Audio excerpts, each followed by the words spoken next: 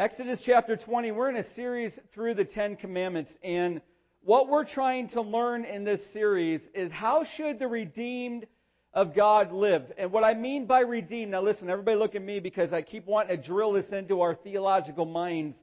When I mention the word redeemed, here's what I mean. The bought and brought people of God. We've been purchased by God, and He has brought us out of the Egypt of our sin and set us free, but we're not a freed people. We're not a free people, we're a freed people. Meaning this, that while we're freed from the bondage and the slavery of sin, we're not free to do whatever we want. For instance, here we are, seventh command, you shall not commit adultery. We're not free to commit adultery. God is not saying you have a license to do whatever you want within your marriage or before your marriage. We're a freed people to serve God and to love Him with all of our heart, mind, soul, and strength, and to love our neighbors ourselves. So with that in mind, we're trying to learn how should us who are freed, how should we live in a way that brings glory and honor to Jesus Christ? Well, let me start with this. You ready? And I want you to hear this phrase because I believe it with all my heart. God loves marriage. It was His idea. He's the one that created it. And He loves it. And I want you to see, maybe you've never seen this verse before. You want to see one little nuance of how God loves it. When a man is newly married, he shall not go out with the army or be liable for any other public duty. He shall be free at home 1 year to be happy with his wife whom he has taken. How do you like that, men? To have 1 year off just to learn how to love your wife. God loves marriage. So it really is beyond ridiculous that Ted Turner would say what he said. It's just unbelievably inane what he says. If you're only going to have 10 rules, he says, I'm not sure whether one of them is going to be don't commit adultery. I think that says a lot more about Ted Turner than it does about God's laws. But what he sees, undoubtedly, is that God's rules, His moral law, by the way, the Ten Commandments are called the moral law of God. What He sees in the moral law is inhibition. He sees strictness. He sees what kills happiness. But the Bible calls the moral law the law of freedom, the law of liberty. Did you know that? That the Ten Commandments are called by God the law of liberty, the law of freedom. How should the redeemed and the freed people of God live? Well, here we go. The seventh command is going to give us a big understanding of how we should live. You shall not commit adultery. I'm going to give you the letter of the law, and then we're going to move to Matthew chapter 5, and we're going to see the spirit of the commandment, just like we did last week with the murder command. But we're going to start with the letter of the commandment, and that's in Exodus chapter 20. And I want you to know this. You ready? Technically, the definition of adultery is this. It's any sexual relationships with anyone other than your legal marriage partner. That's technically what adultery is. We're going to see that it's a much, much larger word than that. You ever clicked on a hyperlink in an email and you click on it and it brings you to a massive website? Well, you click on adultery, you're going to get to a massive area, all encompassed under sexual immorality. Joseph had a view of adultery. Remember Potiphar's wife that tried to seduce him? Remember he ran out of the room from her? He said this, it is great wickedness against sin and against God. Proverbs says this about adultery, he who commits it lacks sense. He who does it destroys himself. Friends, let's be sober. It's not uncommon at all. I've heard it. Where people who are caught in adultery tell me, hey, this was the best relationship I've ever had. Finally, I get to taste and experience what marriage was supposed to be like, and they're angry at God for taking it away. Well, Proverbs talks about this. Stolen water is sweet. This is all in the context of adultery. Food eaten in secret is delicious. But little do they know that the dead are there, that our guests are in the depths of the grave. In every single case, no exception, no matter how pleasurable it is what Job calls a heinous crime, a fire that consumes. Friends, adultery in Israel was met with a death penalty. And here is God Himself laying it down in Deuteronomy 22. If a man is found lying with the wife of another man, both of them shall die, the man who lay with the woman and the woman. So you shall purge the evil from Israel. Now later in Judaism, Jewish religion, they made the official punishment for adultery death by strangling. But the Old Testament, in most cases, punished adulterers by stoning them. Unless you were the daughter of the priest. And if you were a daughter of the priest and were caught in adultery, you were burned to death. If you lived in Egypt and you were caught in adultery, women, your noses were cut off. Adultery is serious stuff in Scripture. It matters to God. Purity and marital faithfulness is important.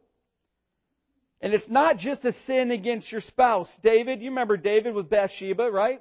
When he sinned against his wife by having an adulterous relationship with Bathsheba and then ended up murdering Uriah, her husband.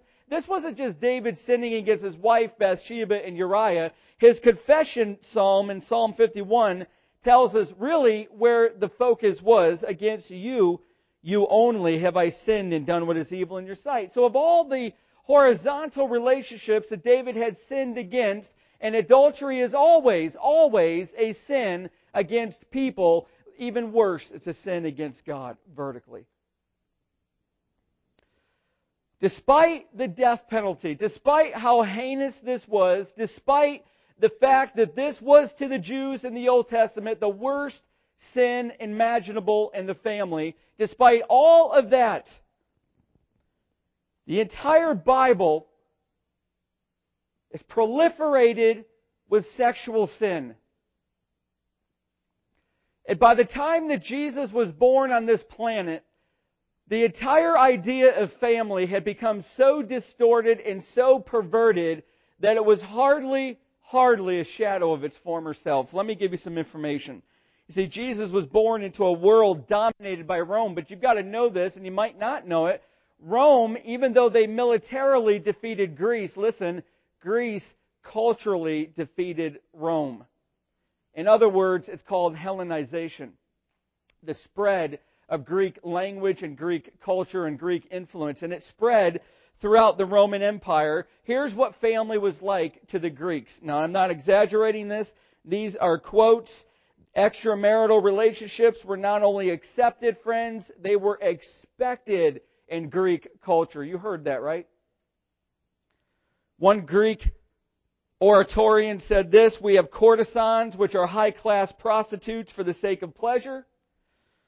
We have concubines for the sake of daily cohabitation. We have wives for the purpose of having children legitimately and of having a faithful guardian for all of our household affairs. In Greek culture, ladies, you need to understand your place. You really weren't allowed into the social stream of Greece. The men were, and they were literally given a license for any immorality they wanted. The Romans came on the scene, and for the first 500 years of their commonwealth, they were different. There's not one recorded divorce for the first 500 years of Rome. Not one. Not until you get to 234 BC from a guy named Spurius Carvilius Ruga, who divorced his wife because she was childless and he wanted a child. But by the time Jesus came on the scene, even early as 2nd century BC, the Greek influence in Rome had brought marriage as common as divorce. In fact, there was a joke going around in the time of Jesus, and going around in Rome, and here it is: marriage brings only 2 happy days: the day when the husband first clasps his wife to his breast and the day when he lays her in the tomb. That was a common joke.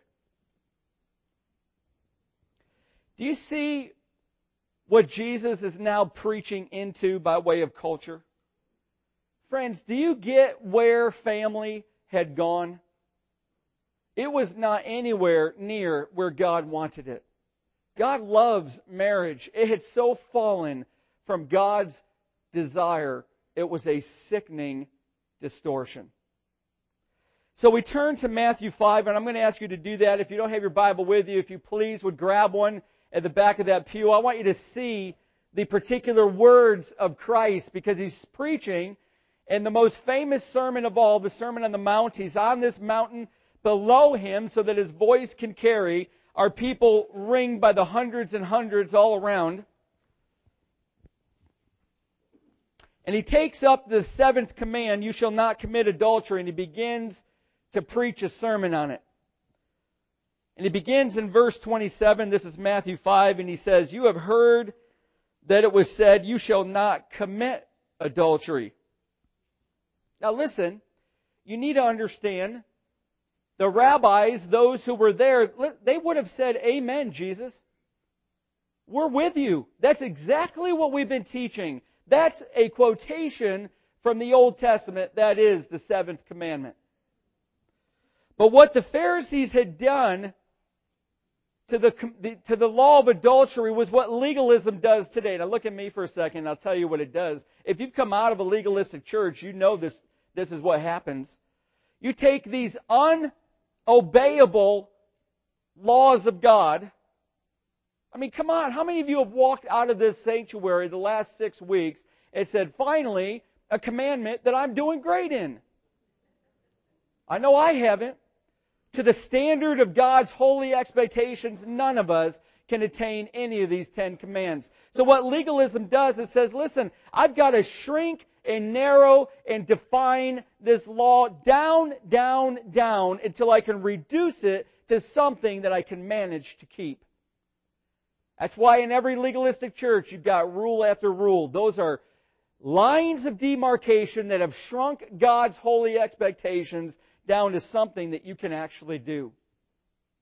But when you shrink God's laws down to what you can manage, then you bring it from holiness down to something filled with your own self-righteousness. And this is what the Pharisees had done. They had shrunk adultery down to nothing but the literal physical act of adultery.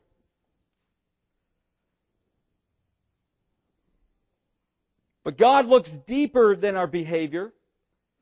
Listen, if you think you're fooling God because you're not doing the bad things in your life, that your heart is going unnoticed, you don't know the power of our omniscient God who knows all of it. He looks at the thoughts and He looks at the attitudes of our hearts. So Jesus says, you have heard that it was said, you shall not commit adultery. Then He's got that word that ought to send tremors down every one of us. But I say to you that everyone who looks at a woman with lustful intent has already committed adultery with her in his heart. Friends, you need to know there were two classes of Pharisees. There was a strict class and there was a liberal class. The strict sect of Pharisees would never ever greet a woman in public. They would never even mention their wife, their sister, or their daughter in public. Never even mention them. Their morning prayer went like this, and I quote it, "Blessed art thou who has not made me a Gentile slave or woman." That's what they prayed every morning. There was nothing worse than being a Gentile, a slave, or a woman to a strict Pharisee. Social interaction with a woman was regarded by them as a source of moral danger. Here's what would happen. If they're walking down the street and there was a woman coming toward them, they would literally close their eyes.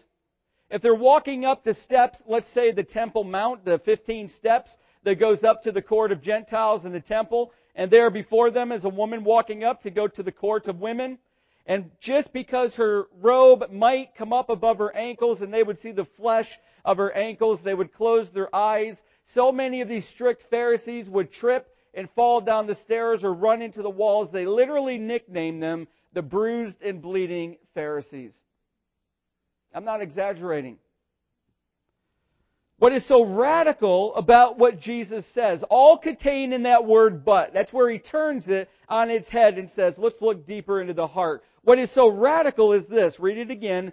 Everyone who looks at a woman with lustful intent, now underline, italicize, bold, has already committed adultery. Now listen, if Jesus had said, everyone who looks at a woman with lustful intent is in danger of acting it out in adultery, the Pharisees would have said, yeah, we're with you. Preach it, Jesus. That's exactly what we believe. But He didn't say that. If you're looking with lustful intent in your heart, not even having acted it out, Jesus says, you've already committed adultery. See, adultery or sexual immorality takes place the moment our hearts lust, not when it's acted out.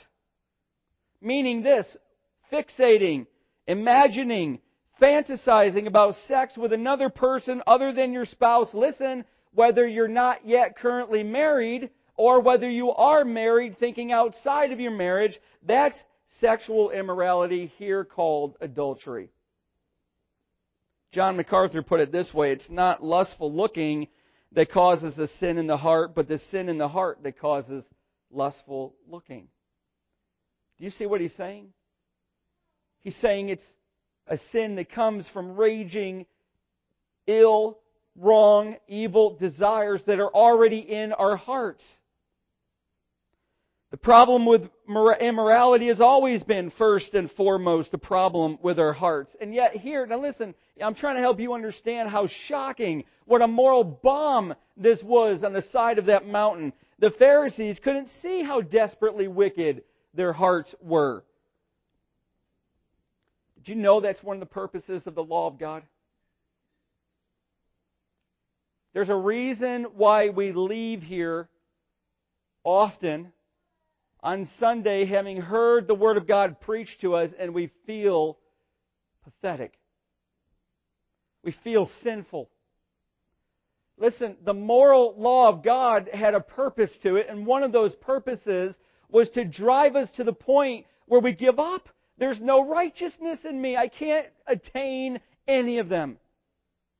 It brings you to despair. It brings you to moral bankruptcy. I have no righteousness in my bank. And what it does is it shatters pride and it makes us flee to the cross to lay hold of the base of it once again and say, Jesus, if not for you, I have no hope. The Pharisees couldn't do that. They were filled with righteousness because if you can shrink the law down to something that you think you can keep, then you can say to yourself, I'm right before God, and the Bible calls that self-righteousness. And they were filled with it. And friends, they're not unique. We struggle with this as well. The Bible holds up the perfect standard of righteousness. Friends, it's got to get to the point. It has to get to the point where all of us can do what Paul says and flee immorality and do what he says, but among you there must not even be a hint of sexual immorality or any kind of impurity or of greed. Why? Because, friends, these are improper for God's people. There just shouldn't be sexual immorality in the church. But there is. You think you're looking at somebody that's never sinned in this area? I'm pretty sure I'm not looking at anybody that hasn't either. And aren't you tired of the headlines of pastors falling? And politicians falling? And people in your neighborhood that you never, ever thought would fall in this area, all of a sudden you find out they're having an affair. Aren't you tired of hearing this? Nothing hurts worse than when you're in the church and you hear this. So the question I've been asking me all week, I'm asking you, have you managed to uphold the seventh commandment in your life? And click on the word adultery and expand it, hyperlink it to sexual immorality of every kind. And then ask that question, have you managed to uphold the seventh commandment to that level? The answer, friends, if we're honest, is that no one but Jesus has ever kept this law perfectly. And He's the one who is renovating our hearts so that we desire to keep it too. But we need to look a little deeper, and we're going to get pretty practical. The word Jesus uses, look in your text. The words that he uses are important. Do you see where he says, looks at a woman? Listen, I'm looking at a lot of ladies right now. And guys, you've looked at a woman, and girls, you've looked at a man this morning just by saying hello to people. What's he mean, looks at a woman? It's not an involuntary or incidental glance that this word means. Listen, it's intentional, it's fixated, it's continuous gazing, noticing the beauty in a person. It's not the sin. It's the second look that snares the heart. It's the continuous gazing that traps the soul.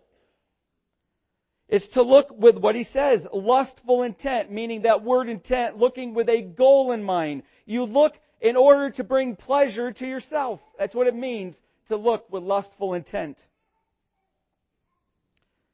And ladies, listen to me. Don't be fooled by the gender language of Jesus. Don't think that just because all men are visual pigs that Jesus is just speaking to them. Listen, your mind goes on steroids as well. Your eyes are not immune to this. Our longings and our emotions and our passions, all of us stir. When you get that touch, that affectionate touch from another man that might have meant to be incidental, it can do something to lurch your heart into motion. We all struggle with this command. Neither gender is immune to breaking it. But to look with lustful intent, and I'm going to only give you a few examples. You know what it looks like. To look with lustful intent, friends, is to go to that part of the beach that you know is famous for the most skin. That's when you're going with the intent, oh, I'm going to enjoy the ocean. There's another intent going through your heart. It's to get on the internet, you tell your wife to look at the news, but you know you're going to eventually click your way to porn. There's an intent that's lusting inside of you. It's to watch that movie that you know is filled with sensuality. It's to read that book that lets you climb out of the dismal relationship that you're in and into some romantic world that can never compete. It's that perfect timing at work that allows you to encounter that person that you've been thinking about at the water cooler. Listen, there are hundreds of ways that we do this. Rereading that Facebook message, that text, or that email for the 30th time from that person that still gives you that little charge of illicit flirting that goes through your heart. You see, adultery is already occurring. And it's time that we get serious about this because there ought not to be even a hint of it in the church. And Jesus tells us what to do. Now let me give you a warning. This is radical. This is more radical than you may have ever seen. If you want out of sexual immorality, it's going to be a radical step you're going to have to take. I have people coming to me all the time in this church who are weeping because they're trapped into bondage in this area. Whether it's adultery, whether it's pornography, whether it's misery at home in their own marriage, whether it's getting mixed up into sex before they're married, living together. It's all through this church, and we've got to take it seriously and be the holy people of God. But it's going to require a radical step on every single one of us. And here it is in verse 29. You better brace yourself. If your right eye causes you to sin, tear it out and throw it away, for it is better that you lose one of your members than that your whole body be thrown into hell. And he says the same thing about your right hand that causes you to sin. After people get over their shock when I read this to them, almost inevitably, here's what they tell me. Pastor Tim, I've already done this and it didn't work. Friends, do you know what you're saying if you're saying that? Please think through this. You're telling me that the counsel of Jesus Christ was inadequate for you. That is never the case. The problem wasn't with the counsel. The problem was you weren't radical enough. You weren't obedient enough. You weren't ready to do what Jesus says. The problem is, if your right eye causes you to sin, tear it out and throw it away.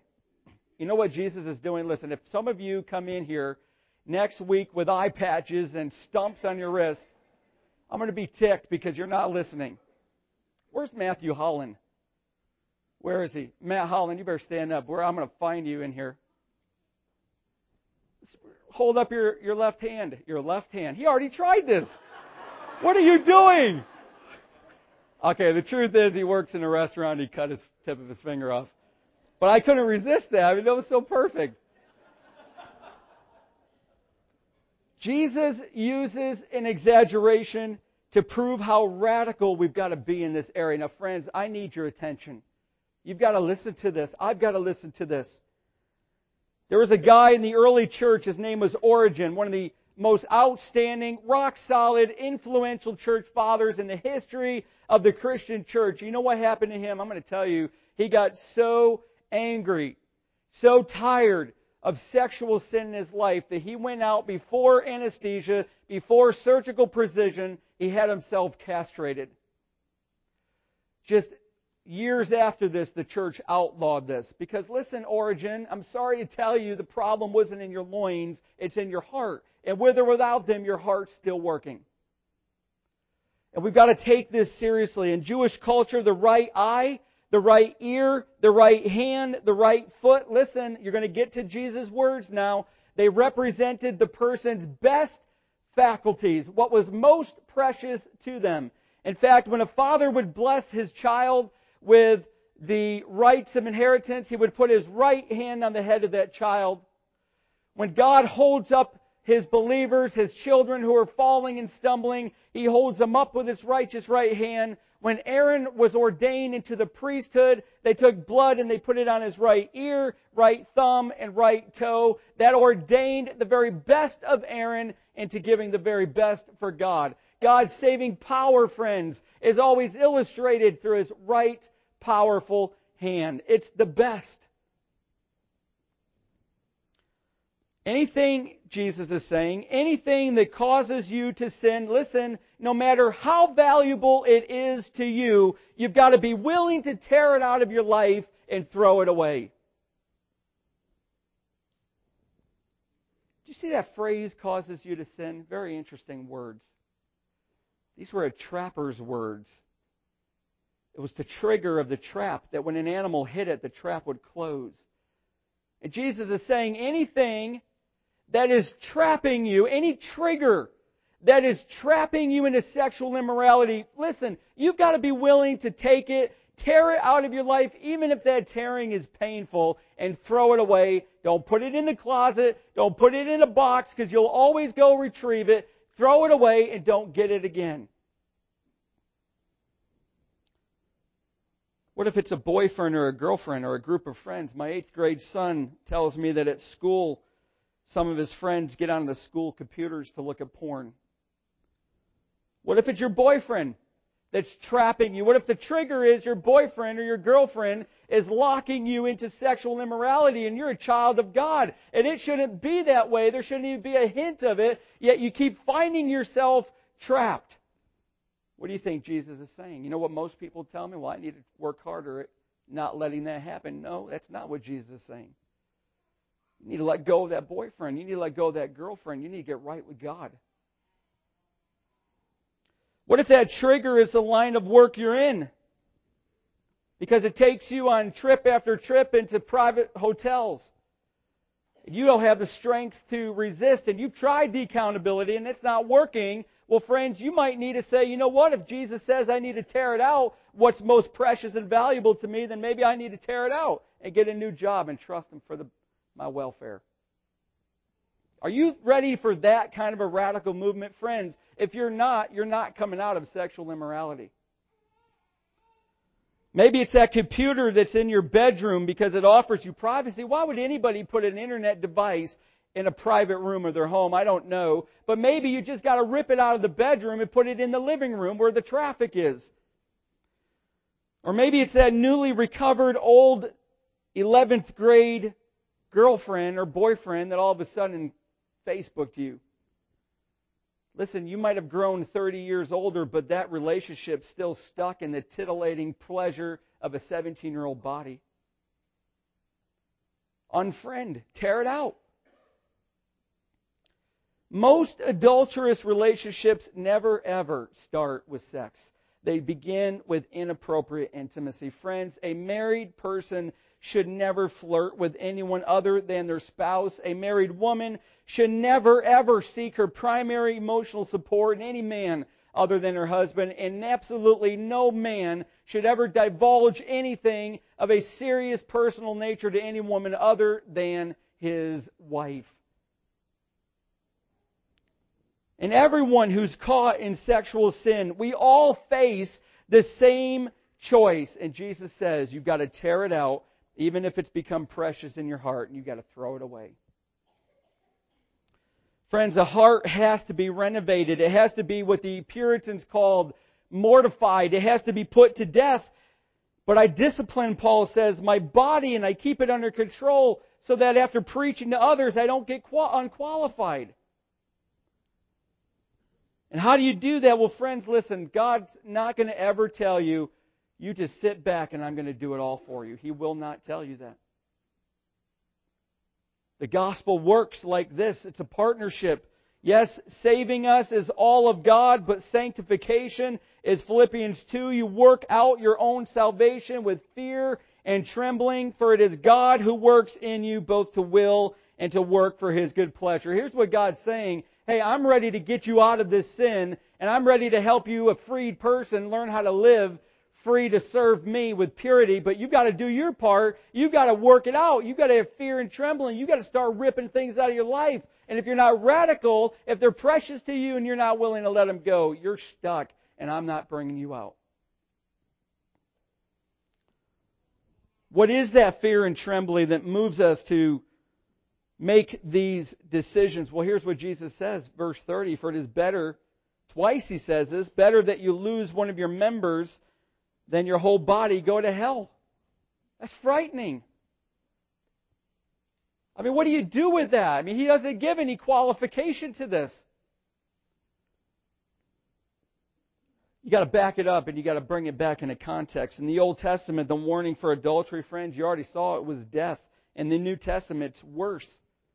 Jesus has once again done this to us, and He does it all the time. He has set the standards of righteousness to perfection. And He's driving that audience all arrayed around that mountain, and He's driving us, because we're hearing it right now, He's driving us to despair of our own righteousness so that we will turn to Him. These aren't yet followers on that mountain.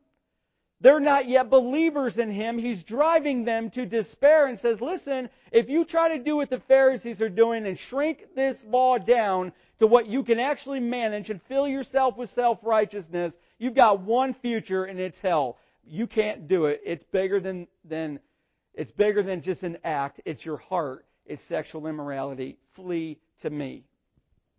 Friends, if you're here this morning, having never, ever fled to Christ in faith, let Christ's words be a motivational warning to you. You can't defeat this sin in your own power, and it's going to put you on a track towards hell. Thanks be to Jesus who offers all of us forgiveness. Yet we strive in His grace to be holy. Whether you're 14, 24, or 64, whether you're a guy or a girl, friends, purity is a battle. It has got to be a hard-won victory. So how do you do it? Can I end with this? I'm going to give you 4 steps. Listen, if you're going to walk out and scare me to death, my own son, who's been a little angry at me lately, and I don't know what's going on. If you're not doing step number 1, you're not going to get step 2, 3, and 4. You ready? Everything starts when the gun goes off. It's step number 1. Now look at me. You've got to get this. We've got to step into the light. You understand that, right? You've got to step into the light. The power of sexual sin is strengthened through privacy. It's humiliating. Maybe the most difficult thing that you've got to tear out of your life is your own reputation for godliness. And admit that you're stumbling in this area. Listen, don't hold on to what people think of you just to prevent you from being honest. You've got to come into the light. You've got to step into it. We all struggle. We've all failed, and I am no exception, but we've got to stop living like we're the only failures in sexual immorality and slip our wrists out of the shackles of shame and take a well-prayed through risk and tell somebody your struggles that can help you. If you don't do that one, you can just not listen to the next three because they won't help. So listen, let me ask you a question. You be honest with yourself and God. You're stumbling in this area? Man, I know so many people who are. Listen, your first step is into the light. It's 1 John 1. Come out of the darkness into the light. You've got to get out of the gloomy prison, which gives you protection. And humble yourself and say, I have got to get help. Please lend it to me. You know what I do in my computer? I have a program called X3 Watch. It's linked to another man in our church and another pastor in the Lehigh Valley that's a friend of mine. Their computers are linked to mine. And if I even hinted in a search towards anything provocative, sensuous, or sexual, it will fire an email off to them, and they better be calling me and say, what's up with you? Because I'm seeing stuff you should not be looking at. You know how powerful that is when you come into the light? Why would you not want to come into the light? Why would your pride be sufficient for anybody to stay gloomily dungeoned into the shackles of shame and despair in this area? Men, there's another step, though, for us. We've got to take control of our eyes. We've got to be like Job to make a covenant, a vow, a promise with your eyes. When a girl walks by, listen, learn to stop your eyes. If you're looking at pornography, I can promise you that women will sooner or later, and sooner than later, become objects that exist for your pleasure. And your wife, no matter how attractive and how beautiful she is, or your wife one day, will never, ever, ever be able to compete with your fantasy because imagination is always more powerful than reality. Always. Years ago at a beach retreat, we're walking down the boardwalk. We have a lot of beautiful girls in our church. And I said to her, one of the girls, I said, hey, stay back with me for a second. I want to show you something. Lined on both sides of the boardwalk are guys leaning up against a rail. And I said to her, listen, all I want you to do, I just want you to watch their eyes when the girls in our youth ministry walk by. And she did. She watched them, and the guys, invariably, every one of them, their eyes traveled to the chest until they walked past them and then down to the rear end. And I said to this girl in our youth group, is that what you want guys doing to your body, undressing you and violating you with their eyes? She said no. Well, it leads us into the third step. Ladies, please practice modesty. I don't know what ladies think when they're wearing shorts and sweats with writing across their rear ends. Where do you think eyes are going? Ladies, do you really want men undressing you? Honestly? I don't want my daughter being undressed. I don't want my wife being undressed by another man's eyes. Peter says this, your beauty should not come from outward adornment. Guys, you listen, ladies, take it into effect, such as braided hair and the wearing of gold jewelry and fine clothes. Instead, it should be that of your inner self, the unfading beauty of a gentle and quiet spirit. Listen, which is of great worth in God's sight. For this is the way the holy women of the past who put their hope in God used to make themselves beautiful.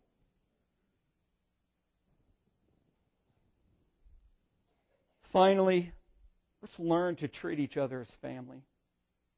Here's what Paul gives advice to Timothy with. He says this, treat younger men like brothers, older women like mothers, younger women like sisters. And then he tacks these three words on, in all purity. You know what that means, ladies? Ladies, you who are my age and younger, you're my sisters. I'm your brother. And ladies, you who are older than me, you're my mothers. I'm your son.